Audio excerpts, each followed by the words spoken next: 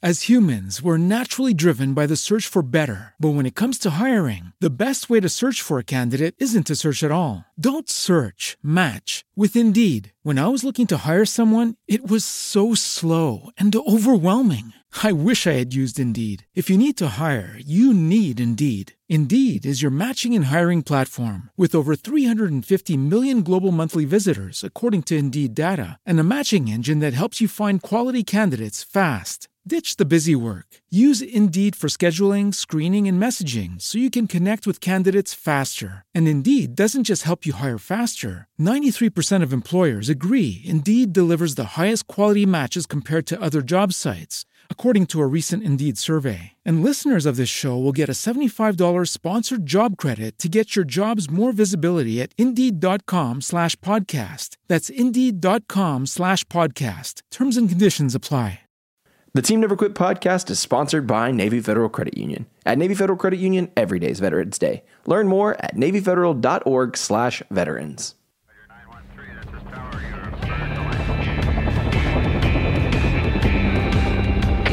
Team Never Quit. Team Never Quit Radio. All right, everybody, welcome back to the TNQ podcast. I'm your host, Marcus Luttrell. Every week, it's my job to fire you up, to ignite the legend inside of you, and to push you to your greatness. Join me every week as I take you into my briefing room with some of the most hard-charging people on the planet. They're going to show you how to embrace the suck of life, teach you the values of working your ass off, and charge through whatever life throws at you. This is the Team Never Quit podcast. So buckle up, Buttercup.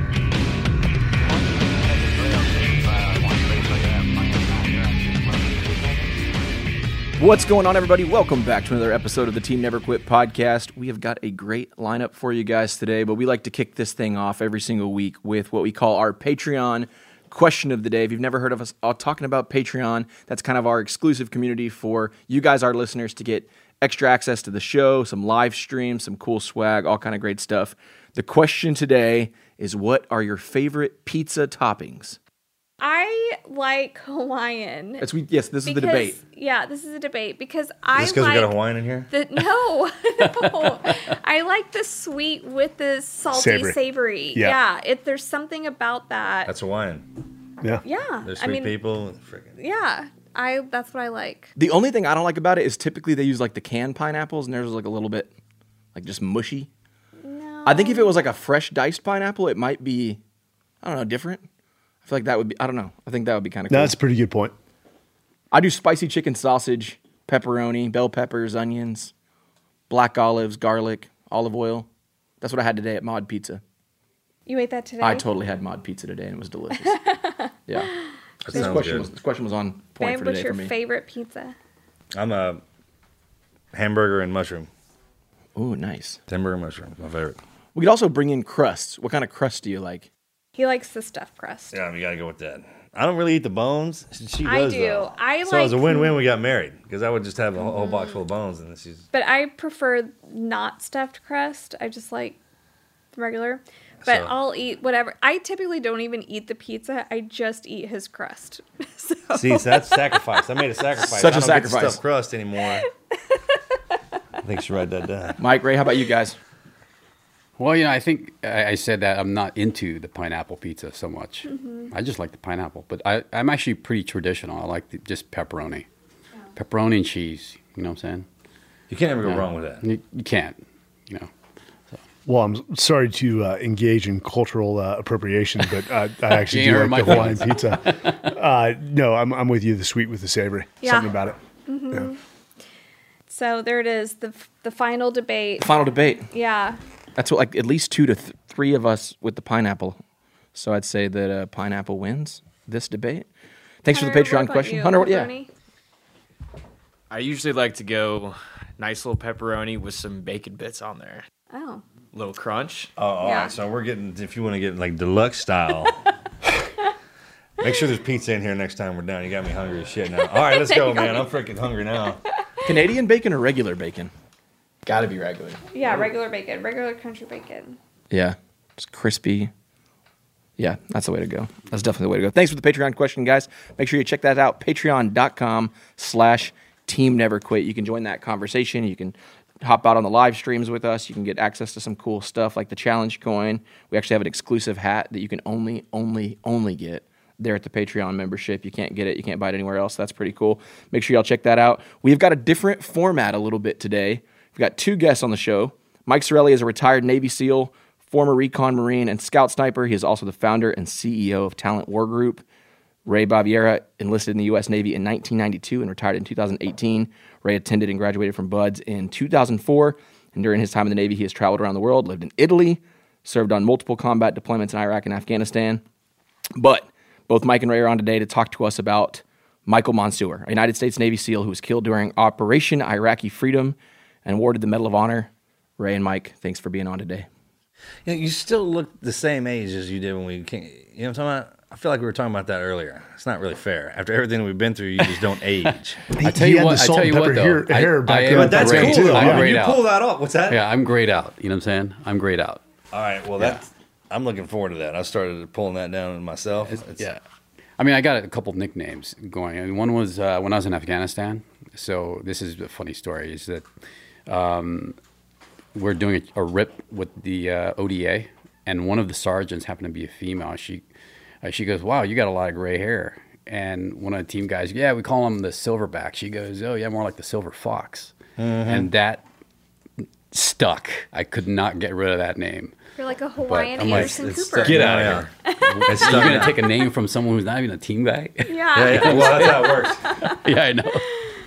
Oh, my gosh. So you're the silver fox. Yeah, I mean, there's other names, of course, but we'll just leave it at that. You know, his shoulders pepped up, and he's like, "You guys are like, I am the silver fox." Like a lot of guys go around trying to dye that out of there, man. You got to keep it. Some people, a lot of guys are trying to dye that stuff out of there. Hell no, man. You got to own that. Before we get started then on the book with Mike and everything like that, let's give everybody insight of where y'all from, how you got into the teams, kind of real fast, and then we'll get into Mikey's story. Cool? Yeah. So, where are you from? Born and raised in the Bay Area, but I like to say I'm a born again Texan. Now living in Austin. So when people ask where I was born, that's our Bay Area. Yeah. I say Frisco, Texas is where I was born. Let them put 2 and 2 together. But no, I enlisted in the Marine Corps. I'd met a Force Recon Marine. The dude absolutely impressed the hell out of me. And at my whopping 140 pounds, I'm like, I'm going to do what you do. And he helped me enlist, and I became a Recon Marine and Scout Sniper. But we were not part of SOCOM. And when the when the war broke out, I remember that when they changed that. I remember when all that went down. Well, when the war broke out, you guys were at the forefront. And I came into this to do a job, and if that's what I got to do, that's right, because they left y'all out. Yeah, that Marine coming down, he's like, all Marines are special forces, and they were like, could not be more wrong. Watch this. I remember when y'all couldn't come play with us. General Al Gray, and I've talked about that where in my opinion, that's a true story, right? Yeah, I remember. Okay, wildly wrong. I was young when that happened, but I remember it. Wildly wrong. Yes, Marines have a sense of pride, but not all Marines are equal. Just as not all SEALs are equal. There's performance comes into play. But then made it into the SEALs as an officer because the Marine Corps had sent me back to school to become a Marine officer. Where'd you go do that at? Texas A&M. Good for you. Oh, yeah. You did that at A&M. Yeah, wow. San Diego straight to College Station. When did you graduate out of A&M? So I went to school as a sergeant, active duty for the Marine Corps, 2000 to 2003. So we're going to some football games or what? Well, yeah. Were we winning at the time? No, I mean like right now. Let's right go now, I didn't know you were an Aggie. Straight up. I'm sorry, I missed you saying that. I thought that's awesome, bro. I'm a conflicted house. There's a bunch of Aggies running around here too, so you're safe. Yeah. So after that, served at SEAL Team 3 for a number of deployments. Went back to BUD/S as the junior officer training course director. Did you play ball at A&M? No, man. I was an active duty Marine, so I was working ROTC. Roger. And then made it to Dam Neck, and then eventually retired. That's a good career. That's fun. Real good, man. So did you happen to work under or was General Joe Weber there at A&M during that time? I believe he was. He was a Marine. I met him right after that. That was in charge of something the Corps at cadets. the Corps cadets at A&M. So technically, I was not part of the Corps since I was an active duty Marine. Yeah. So I instructed. They had something called the Recon Company. So I served as the advisor to. They got a great programs there like that. Yeah, they do. They do. Great a lot of school. those kids don't go into the military, but it provides a lot of discipline and prepares them for Exactly. It's like successful- training in martial arts. You don't have to do it. You don't have to go into that schoolhouse your whole life. I mean, you can take some breaks with it, but people don't. They don't realize that. That's the same way with school or anything else. But those kids who go into those programs that come out like an Eagle Scout and all those things that are around to keep guys, especially guys like us, in line. I will say this is cool. The president of the university was Robert Gates. Oh, wow. Yeah. Wow. That's right. That's cool. A&M's a great school. It is. It is a great school. Can I tell a story really quick? Yeah. Please, yes. So one of the funniest things I remember about Ray beyond the Battle of Ramadi was I remember there was an award ceremony. I can't remember how long after the deployment, but Ray got 4 Navy comms with V's. No. Like just wearing 4 Navy comms with V's, which first of all didn't make sense to us. We're like, yeah, I bet probably they look great, a couple though. of those are Bronze Stars. Why wouldn't they? But we were calling him Chesty Puller for a little while. Do you have the most? I don't know. Okay, so Yeah. we got to figure that out, right? I asked somebody a similar question. I was like, so who has the most of that? And because that's something you would never think about guys doing. Yeah. Like that's the stupid competitions we do. Who has the So most medals? Who can get, and it's a certain one too. There's certain types when you hear guys saying like, all right, how'd you get that? Yeah. There's always a story behind it. Always. Yeah. That's the Yeah. best part about being in the teams, man. All right, your turn. Oh, where I come from? Actually, I grew up in Hawaii. I wasn't born there, like I mentioned earlier. I was born in the Philippines. But my mom was American, came back to the States, landed in Hawaii, and she remained there. So I pretty much grew up all my, until I was 18, my life. And then I joined the military. I had no direction. I'm not even supposed to be in this seat right now, right? So only reason I joined the military is because I made a promise with my brother to join the military. I was gonna say, how'd that even come up? Yeah. Well, so I had Island boy to join the Navy. Yeah, That's a big thing. My track wasn't the military. It was probably prison, right? So my brother saw the troubles that I was getting in. We talked about it earlier, fighting, right? Yeah. Just fighting any chance you got, and that's what they do. That's a thing. That's serious business. that's what you do. That's what Hawaiians do. They can scrap, man. You run across one, he tells you Hawaiian, just remember I told you that. Yeah. So There's not much to do out there besides surf and fight. I'm true. sitting next to cauliflower Good food. ears right here. Yeah. All of them. Well, anyway, so They'll whip your ass on a surfboard out in the middle of the zone. I'm not I even tell you seeing what. it happen, man. It's the craziest I thing. tell you what, you will fight for a wave. It's unbelievable. And get back on the shore. That's not and not a beef it made up out. story. That's not exaggerated or anything. Hawaiians, they hold that true. No, and then all of a sudden one day my brother, he calls. We're living separate at that point, so he calls me one day. And he goes, "Hey, I want to link up with you." I'm like, "Where you been?" I'm like, I had no idea where he had gone after he had graduated from high school. So I catch the bus to meet him. See this guy walking sort of straight up. I'm like, who's this guy? He's recognizable to me. I know who he is, but he's not the same. So he says, "Yeah, I joined the Navy." I'm like, "Why would you do that?" Yeah, right. Oh my I'm God. like, Navy means never what again the volunteer heck? yourself. Why in the hell right. did you join I'm them? like, why would you go in the military? In Hawaii, we don't like the military in Hawaii. Yeah. A lot of locals. So I have a little thing there.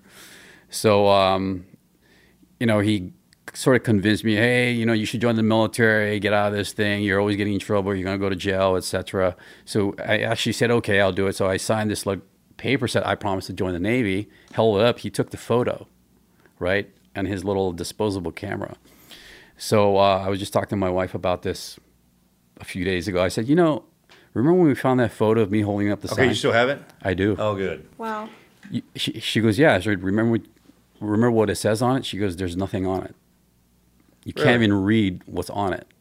I said, wow, I could have just not followed through with my obligation of joining the military, but I did. Wait, you know are you what I'm saying? sure? Right? Yeah, You know what I'm that saying? crappy disposable camera flash. Yeah, it's actually a photo of me holding it up. I was like, wow, I can't believe I still have Isn't that that the photo. perfect example of Zen, right? Clear. It's like, hey, man. The thing here that I'm tired of the preconceived notions of the military and who we are. Here's a perfect example of a guy who was on the path to get in major trouble as a kid, enlisted in the Navy, served honorably, valorous awards for days, retired as a chief, and is now a doctor, has a doctorate in education. In the SEAL teams. Yeah, no, think about that. Like, don't say Oh that. my I mean, gosh. when you say you shouldn't be sitting in that chair, those are the ones who do. Yeah. And the throwaways are the ones you want. I don't know, whatever it is. People always ask me, what makes you guys? Why y'all? I'm like, man, I don't know. That's a God thing. But if you take one kid from each walk of life, and they're usually they're on the edge. Like there is an edge. There's a line between good and bad, right? Well, there's got to be somebody holding that sticks in that spot. And most of us lean all the way over to the side. We can't even help it. But when you throw us around guys like us, then it's like, well, man, we'll do good, bad, and different. Just tell us to do something. And look at you now. Hey, you know what? Being a SEAL was pretty much the same thing I was doing as a kid. That's my point. I say that too. Sneaking around, breaking into you understand? If you got half a temper on you and want to get out and get into some mischief, man, go be a team guy. So is your brother, is he just over the moon proud of you? Well, when I went to Buzz, like I said, 3 times. I went to, when I was in the Buzz the second time, my brother had committed suicide. Oh my gosh. But he was proud of me in the sense that I attempted it, right? He didn't know I was going, he actually did know I was going the second time. I fully believe in spirits and that spirits stay with us, and I can guarantee you he's very proud of you. Yeah. That's really awesome. I mean, he wanted to go. He just didn't have the eyes. Yeah. The vision. Wow. So, because, they didn't have like PRK and LASIK like they have now, you know what I'm saying? So it's still hard when we went in. Yeah. Let's start off by just saying we were Ramadi. We were all on the team. We were in different SEAL teams together. Y'all SEAL Team 3. I was at SEAL Team 5. All right. And then in 05, 06, right? Is that when y'all were there? Yeah, that's right. So I was getting my ass handed to me in Afghanistan in 05. Went to the hospital. When I got out of the hospital, they were already over in the war in Ramadi, which was the last stand of every freaking piece of shit you could imagine. I mean, it was war torn. The stories coming out, everyone was getting killed or blown up. I mean, it was awesome for a team guy. It was where you would expect to find us. All right. So first off, I'm standing in for Rose Ray, who wrote the book "Defend Us in Battle" alongside George Mansour. She is a SEAL spouse, and we all know spouses of SEAL served. We're covering down. That's what we're doing. Yeah. So this was actually my second time in Ramadi. I was there in 2005. I fired my weapon for the first time. I'm like, yeah, I'm a combat veteran now. Of course, I remember doing that too. I fired it and nothing. I swear I did that too, man. There was a base attack, and I just fired that direction. So we went back. Man. I've never heard anybody say that out loud. It's the truth. As a team guy, especially. But yeah, baptism I remember doing of fire. Finally, I'm a man. So we go back, and we were actually supposed to deploy to Baghdad. And it got switched last minute, and Jocko had somehow volunteered. Yeah, we'll gladly take Ramadi. He was aware of what was going on there, and that there was a major push for a battle coming up. But you don't really know what you're walking into. Yeah. Wily-eyed and naive, and you're just you want to prove yourself. And I think the realization of what we stepped into set pretty quickly, especially when Cowie was the first, and you guys know Cowie Mayerl was the first wounded, and Ray was there. No, I wasn't there. I wasn't there that day. But when we heard of it, so because when we were at Shark Base, we actually went to Corregidor. That's right. To go check that part out, that place out also. So we did our first operation. I remember that. Right, it was like, and I remember the captain of the first of the 506. 506. He was like, yeah, we're gonna get contacted within 30 minutes. We're like, yeah, we'll see, right? And like, no kidding, we got contact within 30 minutes. So we're like, wow, this place is nuts. It got crazy. We're on the roof. I don't know if you remember that day. We're on the roof shooting at that car, shooting at some insurgent behind the car. I remember when that stuff started coming across the wire about y'all, because I was still busted up. That's how I just lay around and doing the physical therapy, reading that stuff. And the guys were talking about it. Y'all were all abuzz. Because it was every day. I mean, every day y'all were getting into it. And when we talk about Ramadi and Corregidor and stuff like that, those are names of little camps and towns inside of Iraq. Mm-hmm. All right? So we basically move into a city. Like, they have their own police force and everything like that. Imagine another detachment that they've assigned to that police force in there to help secure that city. That's what we are. I'm curious because I'm the outsider of the military. I don't understand. I wasn't married to Marcus when he was in. I don't understand the military either sometimes. When you're in Ramadi, I've seen pictures of where Marcus was when he was there. Are you actually on a base, or are you like posting up in houses or whatever? It's like an outstation, right? Like an outstation out there. They put some walls up, maybe some chain link fence. All right, so you'll run into one unit, and they'll be in a palace. Like we stayed in Saddam's palace in Baghdad, one of them. That was our base. We secured that. So that's where you slept. We slept. There were dudes sleeping in Saddam's bedroom. Oh my gosh. And then in his pool house. And then when we go on a mission, if we go out into town, we'll take a house. To set the conditions for you, Al Qaeda had declared Ramadi their caliphate, which means their capital. And quite frankly, they owned like 90% of it. Oh, wow. And so you'd look at the map and we paint red is enemy held territory and then blue is friendly, us. And so you'd have these blue specks in all red. Imagine one of those AT&T or Verizon maps, right? With a little spot, that was us. But so are you staying in like an outpost, plywood camp, or are you actually staying in a taken over house when you were in Ramadi? So Shark Base was one of Saddam's vacation palaces. So that was a pretty defined structure. And then we had tents in there. Yeah. And we would section off the rooms to allow 4 guys to sleep. Where we were in was a place called Full Metal Jacket, because the building looked like something out of Full Metal Jacket, which is the Vietnam movie. And it was austere living, but it was also you're with the boys. Yeah. It is some of the fondest memories I had. The greatest. Yeah, the shenanigans, the games. Oh, you can't believe it. Yeah. Can't bring, but we can have a good time anywhere. It was a good time. Yeah. And when you're in there, just to paint the picture for the people that haven't served and don't understand all that, is it like 12 of y'all? Is it a whole bunch? How many of y'all are in this area? I think we were short a few people in Delta Platoon. 3 guys, I think. I can't remember. So that's where we had a couple guys come with us. But anyway, our whole platoon wasn't in one area. I mean, this Full Metal Jacket was a 2-story building. Okay. It wasn't even like fully built. It seemed like, right? It was it had been bombed out. There you go. It wasn't completed, bombed out a little bit. Yeah, so there's some of us here upstairs, some of us downstairs. That's where we most of the platoon was downstairs. Okay. The core of the platoon. And remind me, you could only you had a certain day you could shower, or days. As humans, we're naturally driven by the search for better. But when it comes to hiring, the best way to search for a candidate isn't to search at all. Don't search, match with Indeed. When I was looking to hire someone, it was so slow and overwhelming. I wish I had used Indeed. If you need to hire, you need Indeed. Indeed is your matching and hiring platform with over 350 million global monthly visitors, according to Indeed data, and a matching engine that helps you find quality candidates fast. Ditch the busy work. Use Indeed for scheduling, screening, and messaging so you can connect with candidates faster. And Indeed doesn't just help you hire faster. 93% of employers agree Indeed delivers the highest quality matches compared to other job sites, according to a recent Indeed survey. And listeners of this show will get a $75 sponsored job credit to get your jobs more visibility at Indeed.com/podcast. That's Indeed.com/podcast. Terms and conditions apply. Yeah, I mean, As a matter of fact, we go and take bottled water showers. Yeah. You know what I'm saying? You can get a bottle of water. They're shower, guys. If you don't want to shoot out even further than that, like our recon guys, where you have to burn your own crap. And they would just be. You could see it on their face when someone's miserable.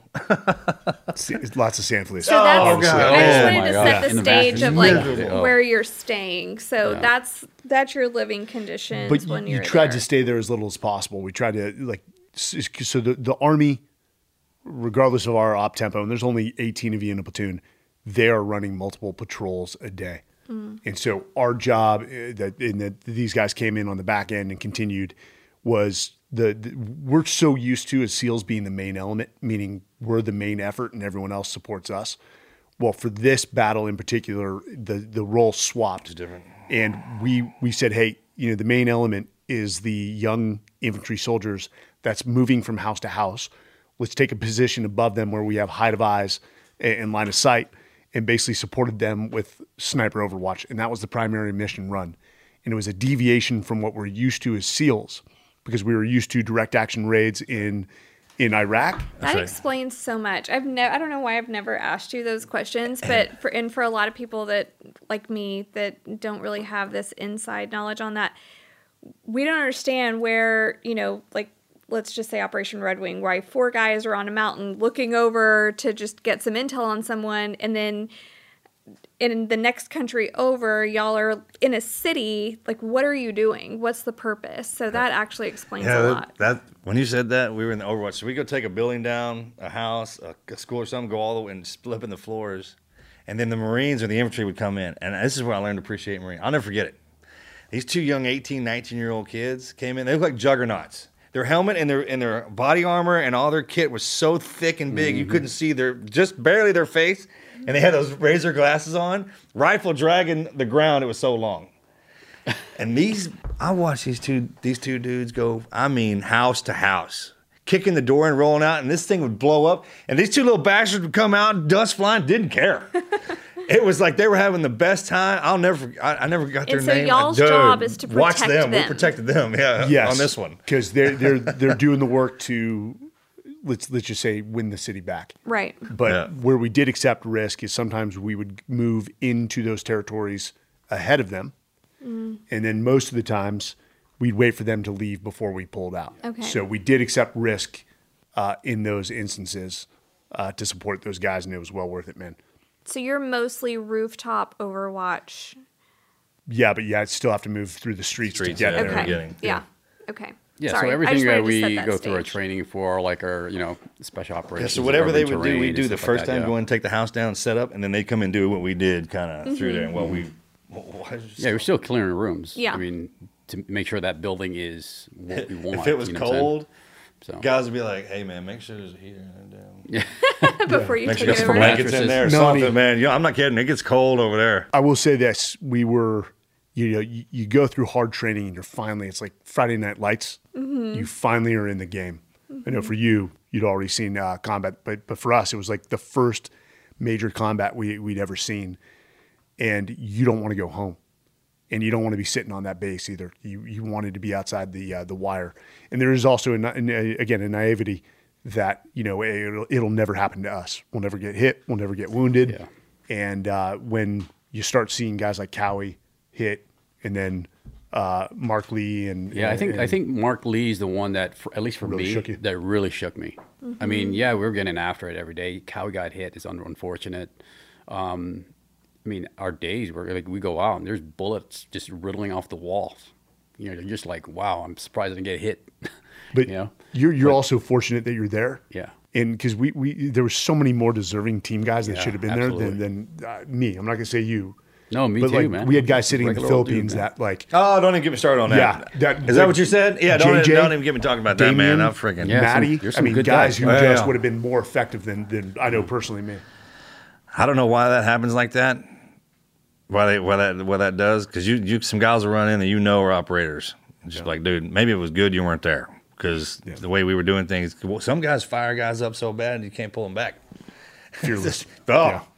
And you talking about getting into something every day. He's not kidding, man. That was Ramadi. It was on. It's like a football player saying he don't want to get hit when he goes in, or he's never had that really happen in the game. Soon as you went out there, they're waiting on our ass. I just wanted to set that stage for the listeners, and people should really just understand like where y'all were, what your atmosphere is like. You're not just leaving a base and just going to set up somewhere. You're staying in this area, in the city, also moving house to house, but that's what you're doing. That's part of this. Yeah, I mission. think even like Time Magazine had like Ramadi at the time as the most deadliest place, like the most deadliest city, right? Yeah, it did at that time, but it's funny at how that time. At that rotates, time, yeah. So at that time, and that place, to me, looked like That's true, it was man. When them Stalingrad. Fallujah boys talk, if you shut up. When them guys open their mouths, the Fallujah boys, there's a couple of them out there, man. Ramadi boys are one of them guys. These right here. Not necessarily. I'm not us, but we came in I just finished up what they started. Yeah. Because by the time we left out, they were running races like marathons. Oh, And there was yeah. charity events. I Oh, mean, yeah, they. that's right. That's right. Remember that? Yeah, I heard about that. So that was not the case when they went in first. we were doing marathons, all right. Yeah, no shit. And sprints and Driving off Ramadi the Miles. road. Ramadi Miles. Oh my Calling gosh. those tanks. I remember Yeah. hearing that. I was like, what's a Ramadi Mile? Like, don't worry, you'll figure it out. And that means you got to call a tank in to bust your way back out of there, and they won't pick you up. You can't get on them, make you run behind them. I don't know if you remember, we did a run across the While being mortared, field, the big. somebody was puking. Yeah, but it was a tough run across that field. I ain't gonna lie, I was like, man, loaded down with all your gear just across this In the heat. like So have you ever taken titles and descriptions out like Navy and SEAL. Take all that out of there. We're just some kids from different places and met up, and we got signed up to go overseas to fight over there. And when they say Babylon, like the first, right? We don't ever talk about that kind of stuff. The mischief in the op. Yeah. Like stuck in the mud. You remember that first time you jump on that moon dust, gets wet, and you just kind of stuck up to here, and the Humvees. And people are like, you guys do such a great job. It's like, you can't believe what goes into getting that done. Or somebody cracks a joke during a firefight, and everyone laughs. Well, that's the best. And it's like a reset almost. Like, hey, we all good? Yeah, we're good. It's like a clicker, like a whistle. Yeah. Exactly right. Somebody does that, and every one of us will be like, oh. So was Ramadi, like, at that time, was it just a ghost town, or was it populated with civilians? So unlike Fallujah Fallujah was 0405, they gave the citizens like a few weeks to clear the city. They told them, we're going to clear through you. Whoever's left behind is going to be considered Al-Qaeda. Ramadi was the capital of Al Anbar province. It was, I want to say, 3 or 4 times the size of Fallujah. So they couldn't do that because it would have created this massive refugee problem. So it made the problem even worse that, hey, you're going to go clear this city and win it back with good people, just innocent Iraqis still in place. So that's what made it a little more difficult.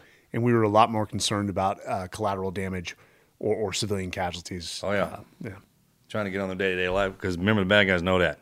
So do you have to technically protect the civilians too? Yes. Or you're just protecting our They'll do it automatically. guys? Both. They'll do it automatically. Because they'll try and pull us into a civilian populace. But are the Al-Qaeda attacking civilians? Yes. They are? Yeah. Okay. That's what we got brought in. Okay. They're the ones creating all so the havoc in the city. So the civilians want you there. At first, it was like the lesser of two evils. Mm-hmm. They wanted peace and prosperity.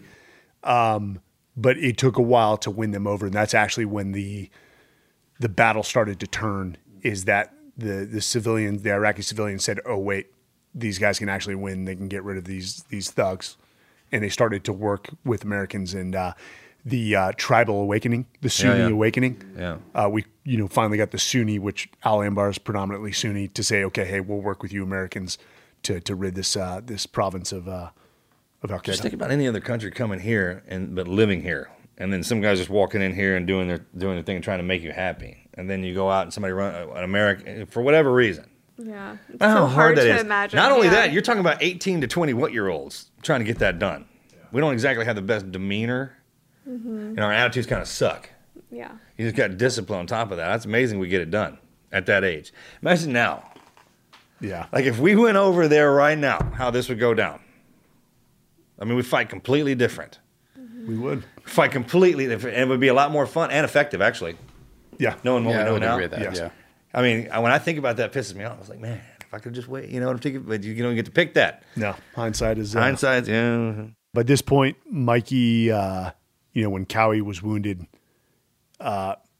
Mikey was already nominated for the Silver Star for running into the street to pull him to safety.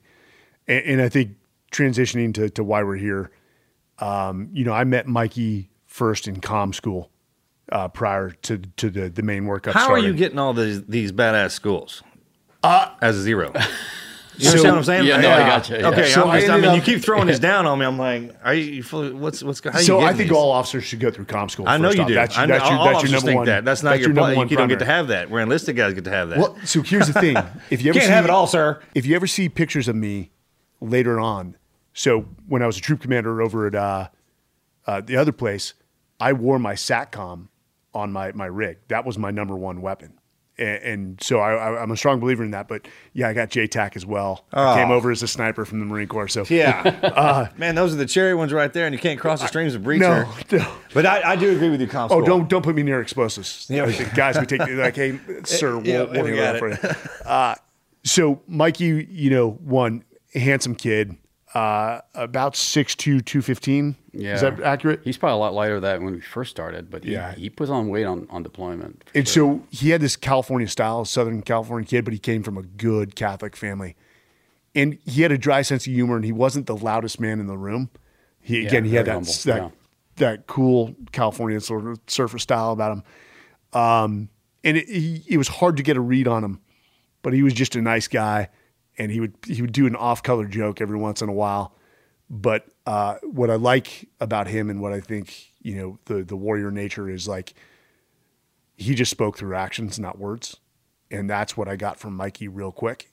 And then getting to know him through workup. I didn't do the workup with these guys. I was with another task unit and switched over to the last month.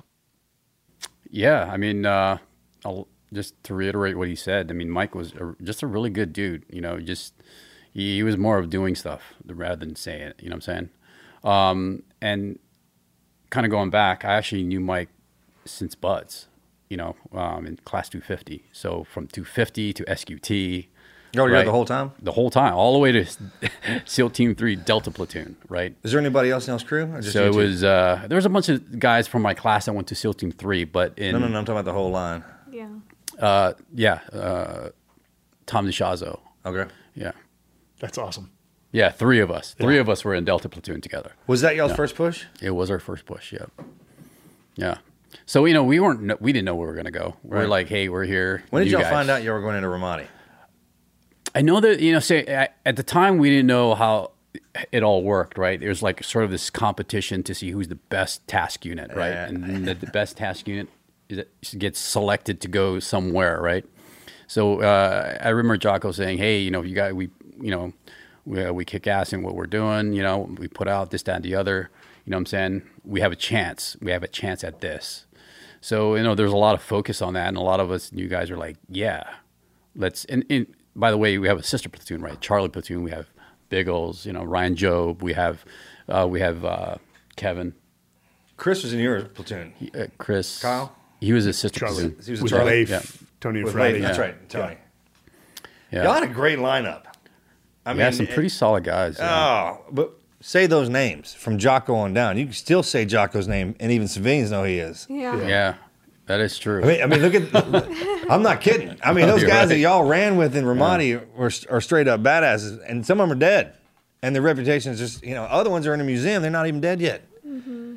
These are the guys we're talking about right now. The ones who ran with all of those people that you read about. Yeah, I was in a different task unit. In task unit, Bruiser definitely stood out. But when you say like the best task unit, for those listening, it's like choosing between 3 units that are still going to go do great work. Absolutely. Regardless. Absolutely. So it's highly competitive in the SEAL teams in a good way. But it does stop it to a point where, you compete, there's a winner, and then that winner stops and explains what they did differently so that everyone else can learn. Because at the end of the day, if he's better than me with a pistol or clearing a room, he's going to give me that transfer of knowledge. Mm-hmm. So I eventually have his back when I'm in the room. Yeah. Hell, not only by watching, but we just do that. Yeah. I mean, like graciously. So much so, it's like people think if they're not paying attention, they think we're yelling at each other. But when we try and give that knowledge over, it because we say it in a certain way where it hits. It's like a hammering that son of a bitch home. Yeah. For sure. Yep. And that competition it's something with us. It's definitely what drives. So he was in Delta with you, and y'all get what month, year is this that y'all go to? 2006. So it's about, I think, SEAL Team 3 made the final decision because, again, I think it was supposed to be an East Coast platoon that was in Ramadi, but whatever, there was a realignment. I think TU Bruiser and everyone else found out probably around February or January of 2006 that you guys would be going to Ramadi. Because I was still in task unit Charlie. Yeah, about that time frame. Yeah. And so we started, really starting to prepare ourselves mentally for that. You know what I'm saying? Because there was always that possibility. I mean, you're going to a war zone.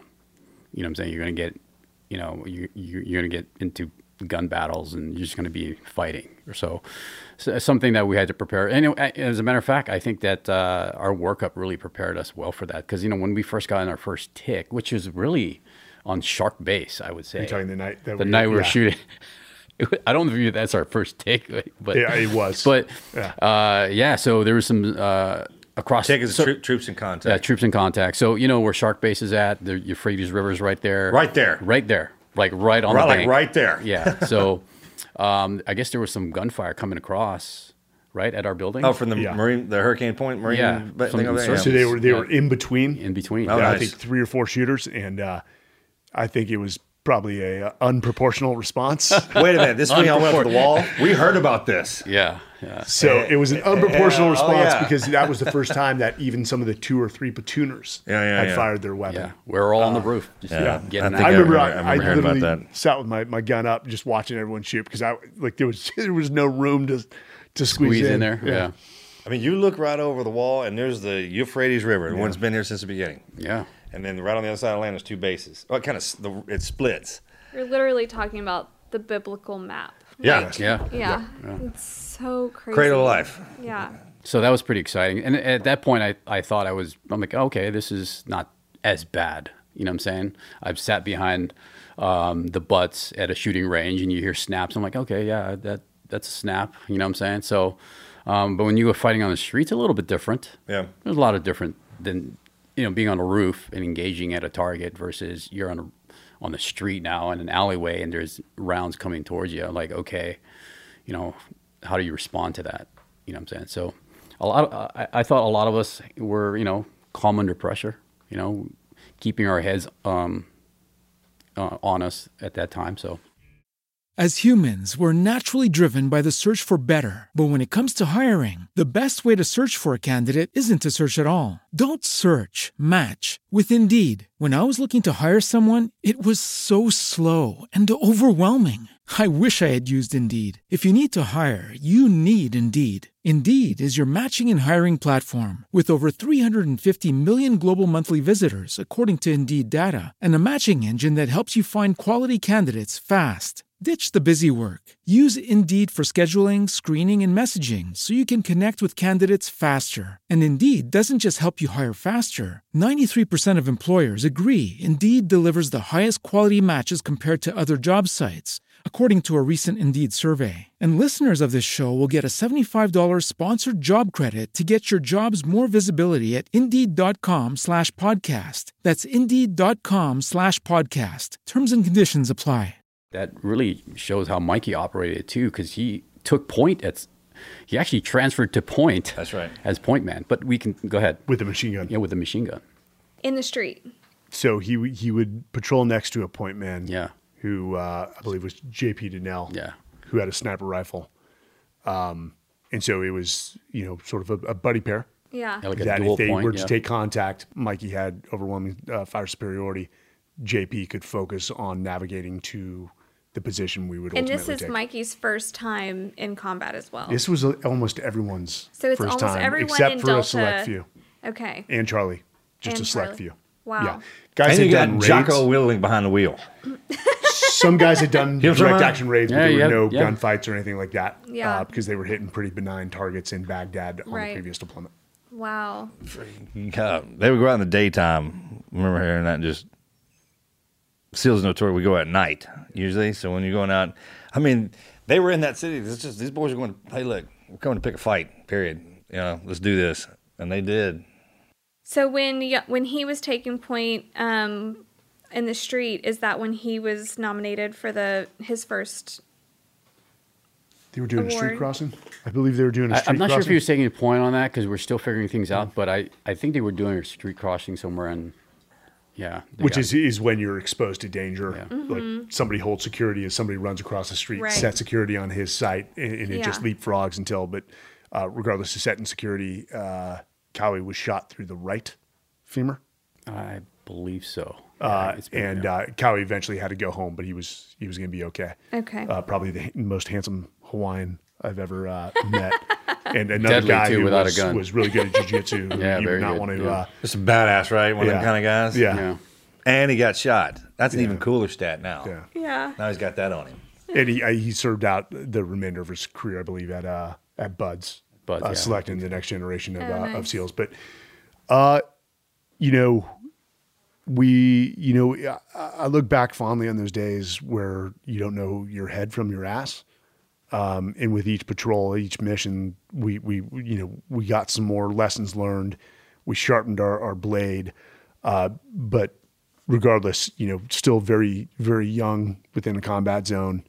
And regardless of it, we had, and this is what I love most, and from Dr. Ray to Mikey and to all the rest of the guys, they did a phenomenal job of creating a relationship from the privates up to the 06s with the Army and the Marine Corps by the way that they conducted themselves. And we all know SEALs can be notorious for being assholes.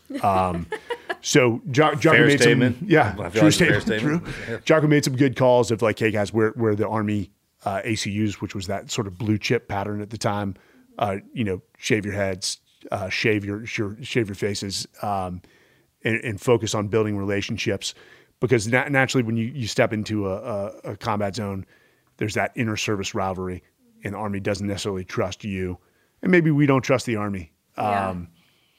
But eventually, you get past the butt sniffing phase. Right. Even adults do that, and you look at the Army brings all these capabilities, and we bring these capabilities. They're different, but when you mesh them together, it is amazing what we can do as a team.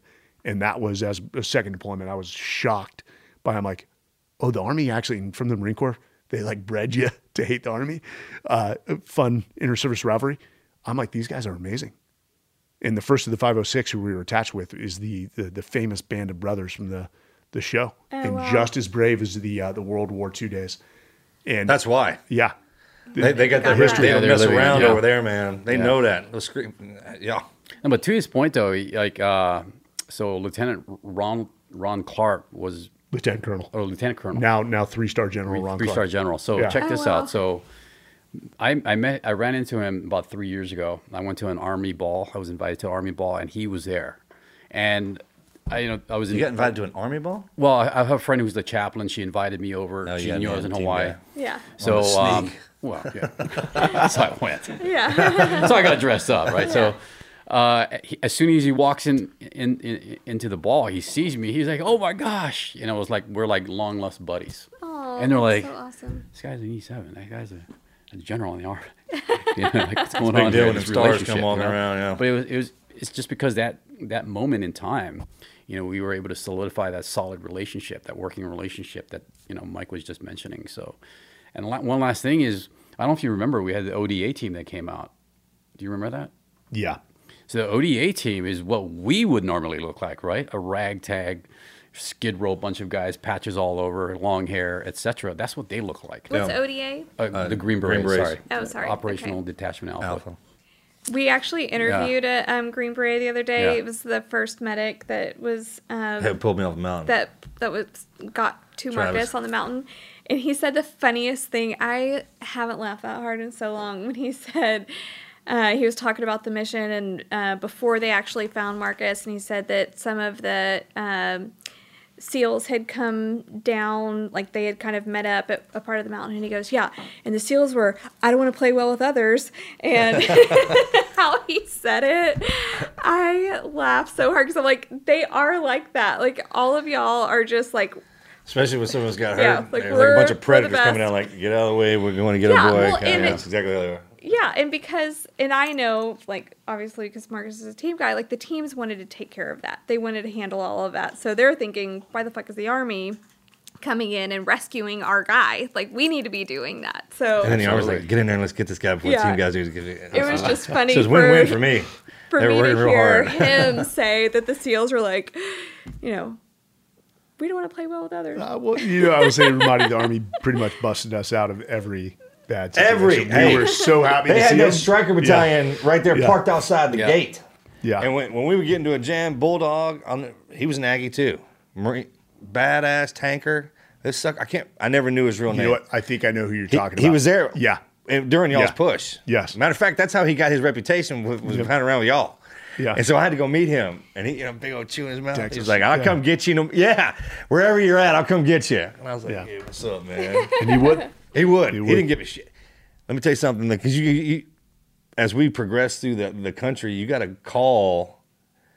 You got to call people to say, "Is it okay if I go in here and get into a fight?" And they'll have to give you the green light. That dude didn't care. He just like, I'll make up for it later. He's like, if you need me, call me, and I'll be there. And he freaking was, man. There's fun inter-service rivalry, but y'all are all Oh, there crap for each aside. other. When you for come over that sure. mic, you can Yeah. hear it like, hey, who is this? Who cares? Come get me. Yeah. Yeah. Well, Right. Awesome. And you want to talk about a good feeling, and you don't appreciate it.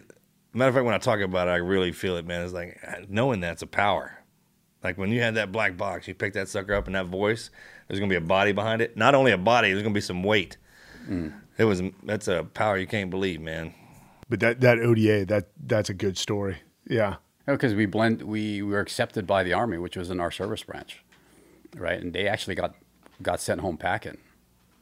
They went home and by Ron Clark. By Ron Clark. And Ron Clark, every time he would see us, he goes, "What's up, Frogman?" Oh my gosh. You know what I'm saying? Yeah. And we're like known the Army Frogmen or something. The Army SEAls. Army SEAls. They Oh, start how calling funny. it, which we found as a point of honor. But for every that SFODA, for every bad one, there's a great one. Just like every there's a good SEAL platoon, there's a bad SEAL platoon. God, SF is a great community, and they were the godfathers. There's no bad ones. Yeah. They're just good at certain things. Yeah, and yes. That's not what they're supposed to be good at. You can't pull that away from. You know that with our guys, we got some are so damn crazy. We don't even let them out in the open. Just don't only in war. Otherwise, put them in a bar and give them as much as they can drink, so they don't go anywhere. Too damn dangerous. Freaking love them guys, but they exist for sure. Yeah. When Mikey, or did y'all call him Mike or Mikey? Mikey. You did call him Mikey. All the Mikes are Mikey. How far into the I can't talk. Deployment. How far into the deployment cycle were you on when he got hit? Yeah. Mikey talked to him. So I was there. It was the last mission that we were supposed to run before SEAL Team 5 and your task unit came in. And then we would do some turnover ops with you guys and go home. So we made some decisions. We deviated from what had worked with, good intent, because the Army had asked us to support something called, Operation Kentucky Jumper, which was a clearance of the Al Marib. No. I'm sorry. I'm blanking now. I can't remember that. A sector of the city that was bad, and we'd been in there before. It was Papa 9 on the map. That's what I remember. Freaking P sector, man. I remember that place. So we were going to support it, but we also had we had to make sure that the platoon was ready to go home. So a few guys were sent back to Shark Base to palletize and things like that. And again, we were young, and we made some errors and overestimated our capability, because we basically went from 6 guys on each rooftop, 2 mutually supporting sniper overwatch positions, which we were going to take, to 4 SEALs. And of course, we had an Army contingent that we call the Iraqi Scouts. And so when you do that, now you're asking your guys to hold longer security with less sleep for anywhere from, I think that one was supposed to be 48 to 72 hours. I can't quite recall. And so I was the OIC of one rooftop, and you had Sess Tone, who was the platoon commander of another rooftop. And so it was Mikey, Benny Olson, and Doug Wallace, and myself, plus 6 to 8 Iraqi Scouts. And we went in at night, because the clearance operation that the first of the 506 was going to do was going to be a dawn operation. And so we went in, typically, midnight to 1 a.m., occupied a very prominent building that we had identified previous to going in. We also knew the area, the most prominent building, 3rd-story rooftop. Secured the family. The Iraqi Scouts kept a few on the first floor to keep the family at bay, and watch over them, make sure they were taken care of. And the rest of us set up on the rooftop. We blew loophole charges so that the snipers could basically, you blow a charge in a wall, so you've got this hole where you've got cover all around you, and you can fire through it, and your scope can see through it. Mm-hmm. And so we set up a few positions, 360 security. Other element was in their position. We've got good comms, and then you waited for the morning to the sun to come up. It did. And that's when just sort of engagements started to happen. I shot a guy, Doug shot a guy. There was multiple other engagements, and they started to figure out where we're at. The longer you sit in a position, and of course, I didn't really understand this as a young Lieutenant JG, you lose something called relative superiority, and the momentum shifts because you're static. Mm. And so they were starting to blockade the street to keep signals like, hey, there's Americans that direction. The clearance operation ends probably around midday, and of course, we're going to wait for the Army to leave, and we'll wait till, again, night falls, use night to our advantage, and then withdraw. There was one position where Mikey was located that had become unsafe because it was hit by an RPG. So we had him come to my position. And guys were starting to get sleep on a certain rotation. And about midday, Doug, who was the most senior enlisted, it's his turn to get a little sleep. He's a sniper. And Mikey gets on his gun. And, Mikey's right here. Doug's to his left. I'm 3 feet to his right. And Mikey's faced this direction, looking through the loophole. Doug's facing that direction. And I'm actually seated the opposite direction. And conversations are going on. Mikey's excited to get home because he was a family man. Again, Mikey went to every Catholic mass, if you can call it, in a bombed out building, devoutly Catholic. His family is a man of faith. So happy. I mean, this family is like nothing you've ever seen before. They are close. Yeah, they're really, really good people. And so he's excited to get home. He's also going to sniper school, so he's ecstatic about that. He's excited. They're seeing him after he got back? Yeah. That's cool. And because he's tired of carrying the machine gun. It's heavy. But he's a big dude. And he's also dating this girl that we're talking about. I remember this conversation. And this girl worked at a bar and she had a kid. And I'm like, giving him hell. I'm like, oh, dude, you can't do that. You don't want to be a father to somebody else. Big deal. Yeah. I got that. I'm a father at this point. That's a big deal for us. We talk about it is, man. It's just. But then you fall in love and things change. And I have a 2-year-old girl at this point. I'm starting to doze off to the head bob. And again, I'm trying to go long, I'm trying to be the tough guy, overestimating my capabilities. And, it was hot. It's like 110 degree, heat index. And, all of a sudden I see Mikey just sort of out of the corner of my eye, and I sort of wake up, and he had shoved the chair back, and stood up, and I realized something had hit him on the chest and fallen onto the ground. So during one of the lulls in the firefights, somebody had stuck close enough to the building or was on the rooftop on the other side of the street and just lobbed a grenade. And it was a potato masher? So I never got full eyes on what it was, but I knew it was a grenade. And I sort of pucker at that moment. It came up over the deal, right? Or did it come down from the seat? So it came, regardless, like whoever threw it must have had the armor of Nolan Ryan. Well, they have those grenade teams in the Peace sector because we got our asses handed to them or by them as well. Yes, and they're real good. We remember reading those reports. Yeah. But the fact is, it hit him in the chest and fell in front of him. And I come to and I recognize what it is. And here's what's interesting. We always have some scenarios in BUD/S where the instructor will throw like a can in the sand and be like, grenade. And it just, for some people, it doesn't register. And one guy will go jump on it. And, eventually you catch on. If the instructor's going to do that, you're going to jump on it. But it's very different when it is a real grenade that lies in front of you. Right. And he did not hesitate. And he yelled grenade, and he was looking in my position because Doug was in and out of sleep. And it was Doug's turn for sleep. I want to make sure that's very clear. Doug is a unique character. Doug is a good SEAL tactically and technically, and he could be abrasive, but it was what was needed. And I always appreciated that about Doug, and he would call me out if I was wrong. And he did not hesitate, and he went right down on it. And again, I think I just braced for what was coming next, and what came next was just brutal.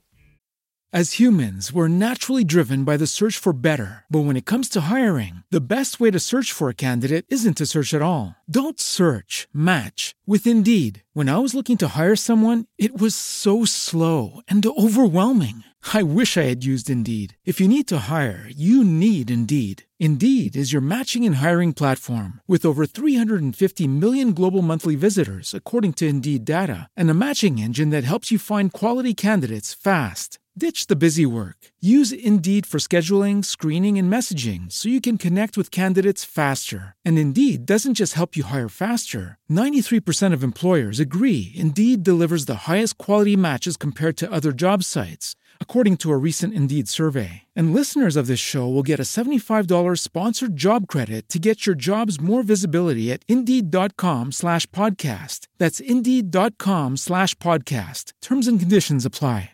So when it went off, he absorbed the majority of the blast. Flat floor? Flat floor, flat Dirt, roof. wood? No,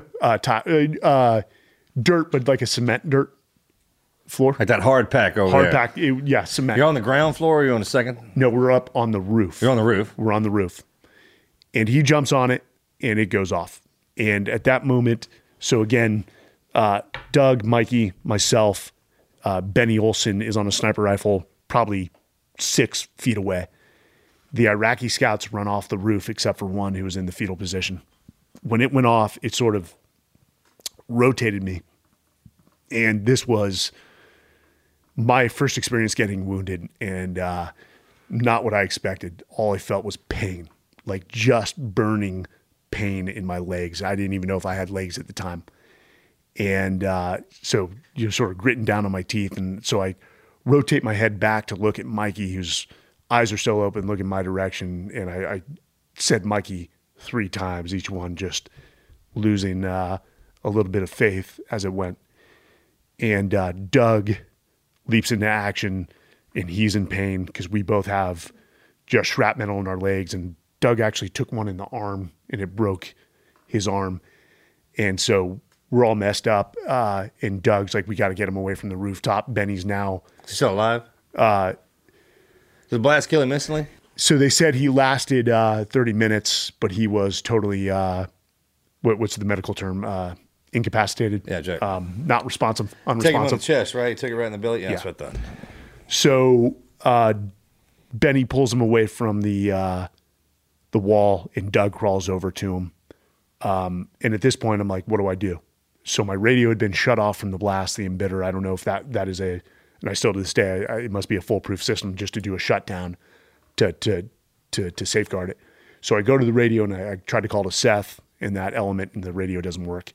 And so I know that the one Iraqi scout who was the senior guy has a Motorola that they carried. And so at this point, I also wanted to see if I had legs. So I get the breath, I look down, I've got legs, but they're a bloody mess.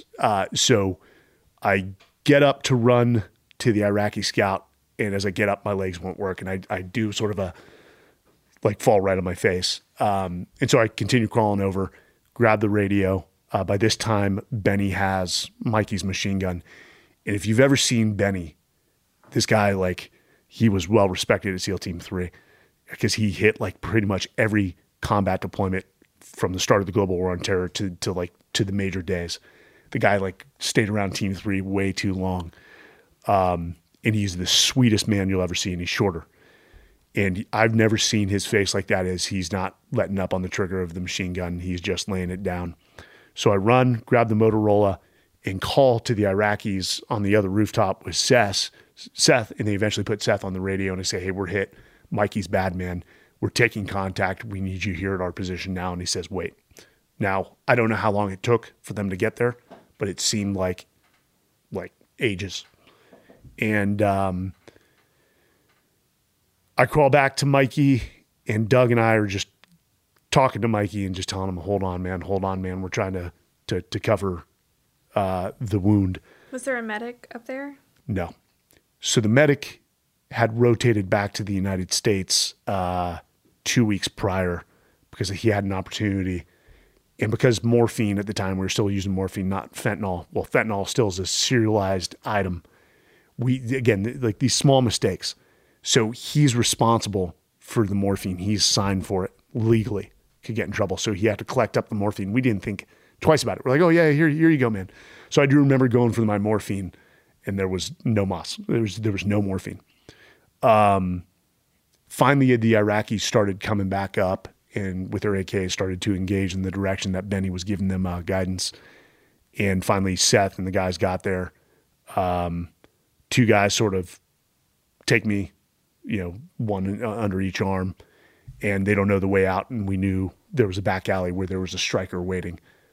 And so they're sort of dragging me with my feet off the ground. And I'm saying, okay, take a left, take a right. And they throw Doug, myself in the back of a striker, and then the guy who had a fireman carry Mikey into the striker as well. And I remember the guy was so worn out because carrying Mikey was not small. And this guy that was carrying him, physical freak, he said it was the hardest thing he's ever done because it's hard carrying that dead weight. Mm-hmm. Even when we train, you're still kind of like, hey, but somebody's but you're always putting your hand in the guy's back. That's what I'm talking about. Like, even when you're trying to be mean to him, you can't. It's different when the dead weight gets on there. Yeah. And so he is like exhausted. And I do remember, and he came to me and thanked me later. And I'm like, I handled it in a bad way. I sort of like hit him in the chest. I'm like, what the fuck are you doing? Do chest compressions. He just needed that moment. And that's what, you said it. That's what brothers need. And he starts doing chest compressions again. I don't know how long the ride was. But Doug and I are in pain because we just, there's no morphine. We're looking at like Mikey in front of us, which is, I'll get to that later. I do remember this. At this point we knew Mikey was just gone, and we didn't want to really face the realities of what had happened. I do remember when we got to Camp Corregidor, the entire first of the 506, to include Ron Clark and Dave Womack, who was the XO. It was like the whole battalion was there. And so they get us on stretchers. They take us to the infirmary. They give us morphine. We keep asking how Mikey is. Then they get us back outside because CH-47s are coming in to get Mikey, Doug, and I to alticate him to go through surgery because they don't have a surgical capability. And I even remember Dave Womack took his glasses off and put them on me, and I flew off with his Oakleys. And I still to this day tell him I owe him a pair, but the surgeons at TQ thought we would want a moment with Mikey before Doug and I were rushed into surgery. And at the time, I don't think I appreciated it. It was more like you're rubbing a dog's face in his own shit, like the reality of what had just happened. And I do value that we got that moment. And then the rest is Doug and I are off to Germany after that for some follow-on surgeries. And then we get back to the United States and we make it in time for the funeral. And Doug, Benny, and I, we're a little trio. And, they wanted us to speak at the funeral, but this is where it really set in for Mikey and just who he is. If you meet his father and you meet his mother, who Sally just passed away about 2 months ago, I think you prepare, and you must have prepared for what you were going to say to the families. And, I keep going back and forth of what do you say? And so they put us in the wheelchairs, and I just get out of the car, and they wheel us past the car, and here's this woman. And I think you realize, oh, this is Mikey's mom. Prepare to say to what you're going to say before I can get a word out. She wraps her arms around Doug and I and says, I'm so glad you're home and that you're with your families. And we didn't say a thing. You couldn't follow that up. So it was at that moment, you're like, I truly understand. It closes a circle of why this man was the way he was. It was his family. It was his mom, it was his dad, and just the damnedest thing I've ever seen or been a part of. No, I really appreciate that. I honestly, Mike, I didn't even hear that from. I think this is the first time I'm actually hearing it from you. But I want to stay on top of. I don't want to digress into other things here, but yeah. But to your point, I mean, I that's just how Mike was. Every time he had an opportunity, he wanted to be in front. So what is that? It's with the families. It's when we meet them, because you have our boy. Well, first of all, what you guys are looking at right now is not what you would see if we were out doing our deal. That's completely different animal. And that's what we roll up with. So when we meet the parents for the first time, we're like, that's your mother? You know what I'm talking about? It's like how you spawned from something that great. Like they were those wonderful people. And they have that great side too. Otherwise we forget that. It's like, he must be a good dude. Otherwise he wouldn't take this pain with us. I mean, we suffer together. You're never going to find another crew like that. And then when we actually go home with each other and you see the parents, you're like, wow, he has parents too, or it's something. We still stay in touch with the families of Red Wing, so it's Well, it's our family. We know how that feels. That's why it made me so emotional. Just thinking, like, I know that had to be just gut wrenching when you saw, because you're scared that they're going to be mad at you, for not doing something or whatever your head is telling you. Yeah. But that's not true, and that's not what God would want. And it shows that they're, a true family of faith, because all they're caring about in that moment is you and your safety, and and how proud they are that you came to see them and you were the last person with their son. Like, that's got to mean so much to them that you came to see them. So completely. Yeah. I mean, As humans, we're naturally driven by the search for better. But when it comes to hiring, the best way to search for a candidate isn't to search at all. Don't search, match with Indeed. When I was looking to hire someone, it was so slow and overwhelming. I wish I had used Indeed. If you need to hire, you need Indeed. Indeed is your matching and hiring platform with over 350 million global monthly visitors, according to Indeed data, and a matching engine that helps you find quality candidates fast. Ditch the busy work. Use Indeed for scheduling, screening, and messaging so you can connect with candidates faster. And Indeed doesn't just help you hire faster. 93% of employers agree Indeed delivers the highest quality matches compared to other job sites, according to a recent Indeed survey. And listeners of this show will get a $75 sponsored job credit to get your jobs more visibility at Indeed.com/podcast. That's Indeed.com/podcast. Terms and conditions apply. Think of the way he died. I was talking about this the other day on stage. You're talking about us sitting around and something just rolled in the room and it'll kill you quick. And it was a competition who could jump on that sucker. He did it for y'all. That's how he would want to die. That's how you would want to die. Like, that's all of y'all. That's what y'all train for. It's got to be a cool place in heaven for the guys that do that particular thing. Yes. You know what I'm talking about? I know that there is. There's this own little thing that those particular guys get for jumping on those. Like the VIP section sitting next to Frank Sinatra. Something really cool that will be like, oh, great. Sure you do. You got that one? So he was the type of guy that would make jokes and be silly, too. He's a funny guy.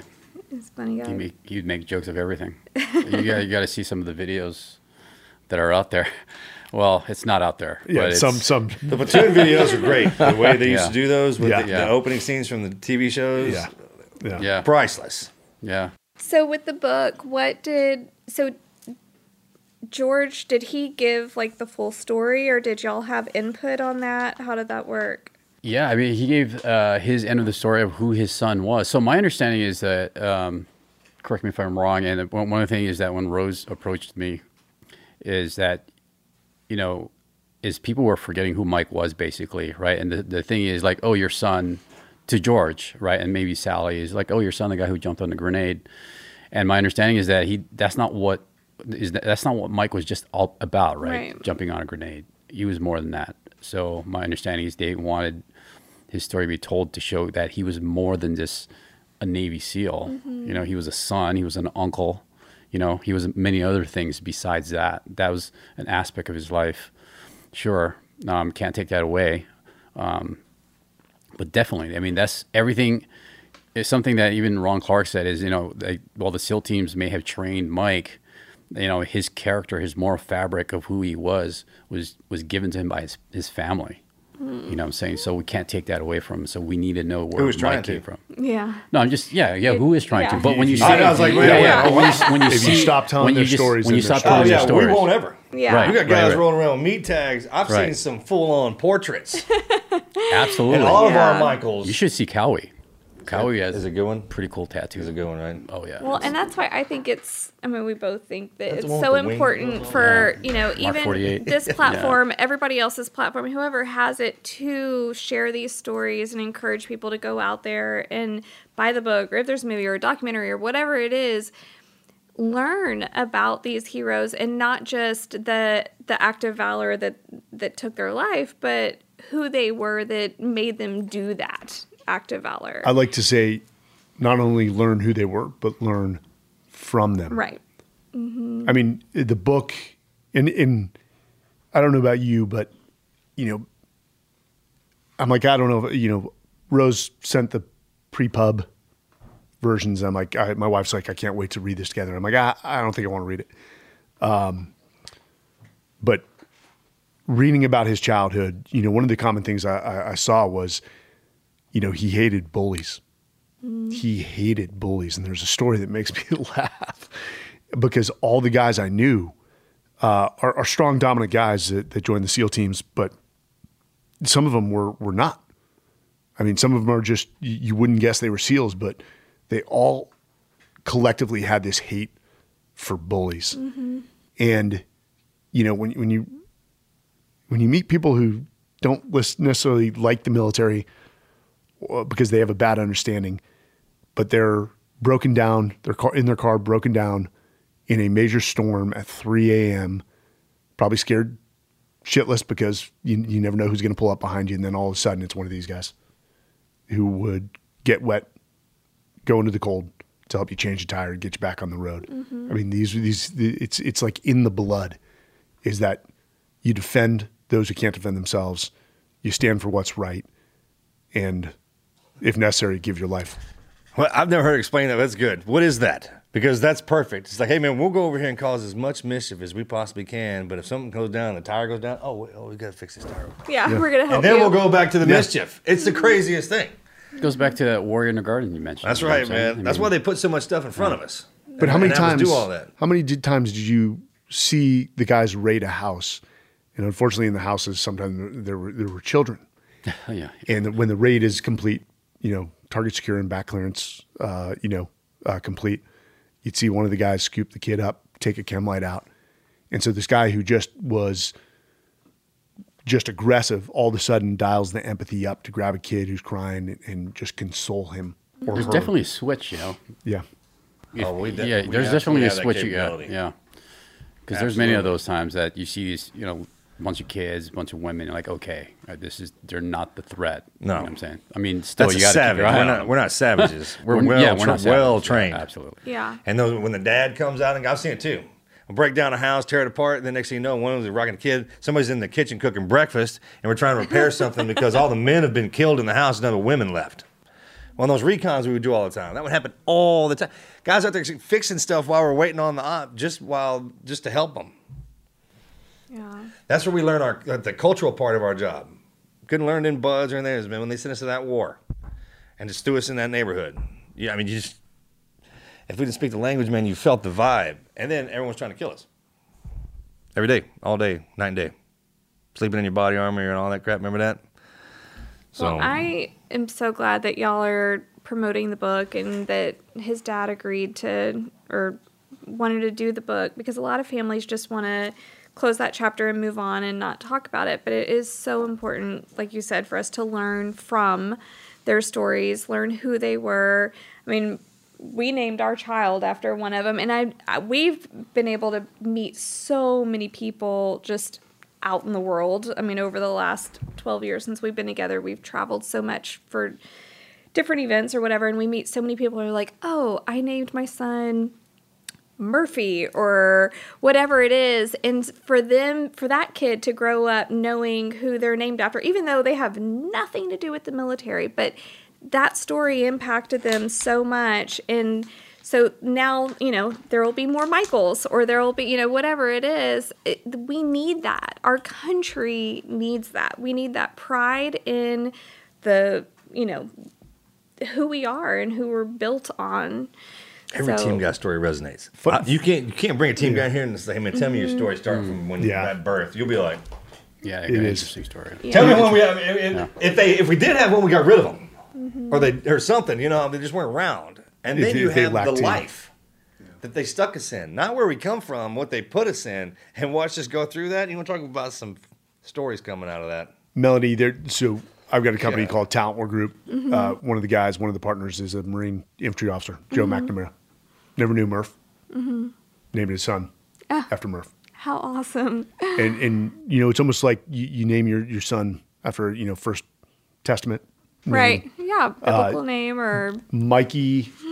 I named my son after Mikey. So you would think, well, it's Michael. His mom made a joke. Well, that'll be very easy because you have the same name. So I made sure that his middle name was Michael Anthony Sorelli. So did Doug.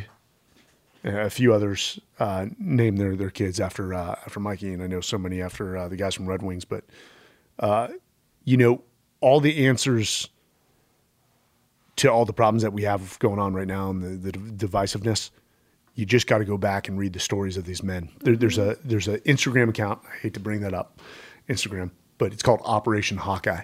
Oh, yeah. And they post all the day that people passed away. Yeah. And you just take 5 minutes a day just to go look up 2 of their stories and read about the remarkable men and women that they were. Do you know when that started? No. I can tell you. That started from J.T. Tummelson that died in extortion. And he was from Iowa. The Hawkeyes, right? Hawkeyes. And no, that makes sense. That account started right when extortion happened, and there was a ton of us in Iowa. There was a huge just concentration of people like watching, trying to figure out who the men were of extortion. And there wasn't a whole lot of information coming out because some of the families were just super private. But at that time, JT, it was John Tomlinson, but we called him JT. He was single. His nickname was like Money Love or something. True Love. Because he had like a million girlfriends. You know what I'm talking about. He had so many girlfriends, super handsome, and my mother still has a picture of him framed in her couch, room, by her bed. Not me or my brother. That freaking dude. That's how good looking he was. He was a good looking dude. He was a good looking dude. Handsome guy. Yeah. But because I think he didn't have that, super private family, there was just a lot coming out on him. And somebody started that Operation Hawkeye from that. And as soon as there was more information about extortion, the extortion guys coming out, they would post that. And then it just gradually went on to whoever else was coming. Second worst day of my life. Seriously, yeah. That was because that was my unit. Oh my gosh. gosh. We took such a heavy hit on that. I was in D.C. when them phone calls started coming in. So JT and Morgan were roommates at the time, and very, very, very close. That one screwed. That one hit my brother pretty hard. That was a very, very hard hit. So, which, I mean, everyone. There's a lot of guys, obviously. 32 of us? No. 31. 31. Yeah, there's a dog. 32, like I said. He's in that guy. Yeah. No, it was. I was with that troop, the deployment before. That's another story. That's just a wealth. That's like losing 31 Mikeys. Mm-hmm. That's the equivalent, or yours. When we get hit like that, that's ones and twos. One thing. And we thought yours was the worst day. NSW was going to have. Y'all hooked that up. Yeah, it was. If it was competition, y'all won that one. Well, I was saying when them phone calls would come in, it was like 1, 7, 9. I mean, random. I was in a hotel. Mm-hmm. Not to get down that rabbit hole, but just the numbers. When you get into teens and the 20s, and they're like, 27, 29, you're like, it was crazy. What? So, yeah, Operation Hawkeye Instagram is great. And there's a bunch of them out there that will give you actual information about the fallen, and enough to where you can at least get, you can connect somehow. Oh, this guy grew up in the same area that I grew up, or whatever it is, and then learn about them and share that story. There's also some guys from San Diego, I don't know if they're still doing it or not, but some team guys that created these challenge coins with the fallen on them. Do you know about this? No. And their whole thing was, it had like a little barcode number on it, and the concept was to give it away, and then the person would type in that barcode and it would pull up the website and a whole information thing about them, and it was just to like keep passing it on so people would learn about it. It was a great concept. I don't think you look at that Operation Hawkeye account, and you just, guys or women you didn't know, and you're like, damn, look at this guy, he's a handsome man, look at that smile. Yeah. The amount of life that was in that guy. Oh yeah. And it's gone, wiped out. And I'm a firm believer of, you look at Mikey's story, and I know we're proud to be that, is it's amazing that Memorial Day is one day. We don't get a full month. Yeah. That's like 4th of July. It's like, why do you take your American flags down after 4th of July? Why aren't they up all the time? To tell the stories for 30 days straight, almost like a period of mourning. And they're not meant to depress anyone. Like, they're meant to show that you need to live your life in a different way. Inspire, yeah. You know what I think about is, and it's probably not healthy to think about this, and I don't want the family to, but he would have been one hell of a father, man, and he would have had a fire team. I know he would have had a fire team. Yeah, the best we got, the brightest we got, the smartest ones, the most special ones we have always die in war. They're the first ones to go. But they're still here. I don't want to sound like a crazy person, but I am a true believer that, yes, our flesh dies, but our spirits still stay alive. And they are lived through, like, his spirit is lived through y'all. And, like, Marcus will always, until he dies, the stories of his brothers will always be known because they live within him. And he shares those stories. So it's the same with y'all. It's the same, and it's the more people y'all tell, then it lives with them. So I am a true believer that it's only flesh that dies. Our spirits will stay alive, especially if you've got someone living it.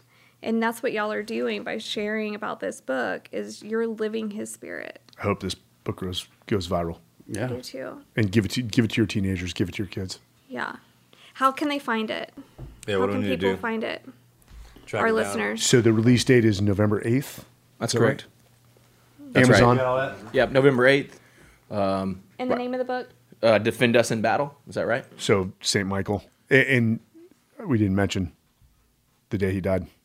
Yeah, I mentioned it earlier. Yeah, I mentioned it earlier. Not on air, though, but on... St. Michael's Day. Yeah, it's on, for air purposes, right? Yeah. He was a Catholic, so September 29th is the feast of St. Michael, right? Mm-hmm. So it's interesting. I know there's no such thing as coincidences. Do I keep saying that? Do I have to keep putting that out? Yeah, so it's I found that pretty fascinating. It's like, this last September feast of St. Michael, I think I said the St. Michael prayer like 50 times. It's one of those things as a Catholic, like when it's a feast day, you just like constantly repeat prayer, and it just helps you. And I'm a true believer in that too. I don't care what anybody has to say, but the St. Michael prayer is the best prayer that you can say for your own protection from physical and spiritual, mental attacks, whatever it is. It's, and that's another way to think of him, just by saying that prayer. We'll be in San Diego on November 9th. I told you that, right? I think we're rolling in. Has a no. Something If you guys hit me up. Yeah, November 9th. Where are you living? No, I'm in between places right now. We're trying to buy a house. It's so expensive in San Diego. Expensive. Move to Texas. Yeah. There's no water. Be a born-again Texan?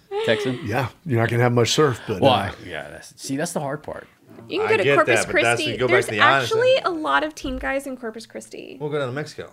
Well, you got to wait for a hurricane to... Right. I'm thinking about going back to Hawaii, but we'll see. We'll see there. Okay, so is there an Instagram that helps promote him, or is it just not that I'm aware of? Just kind of getting started. So yeah, I think he's just starting. Okay, I'll make sure that all the links are posted in the show notes so that everybody will have all that. Okay. By the time the episode's released, the book should be available anywhere you get your books, Amazon, and all the other stores. Can we release it that week? So, absolutely. It's great timing too because it's the Veterans Day weekend. Veterans Day week. So. Perfect. Awesome. Thank y'all for coming on. Dude, thank you. Yeah. Tell the family we said hello too. Yeah. In our prayers, and we'll, that's how it works. Yeah. As long as we start talking about it, man, they won't ever die. Team guys keep alive forever. Mm-hmm. Yeah. Our fraternity doesn't. You don't die in our fraternity. It passes it down. Keeps passing along, man. There's something will keep you going.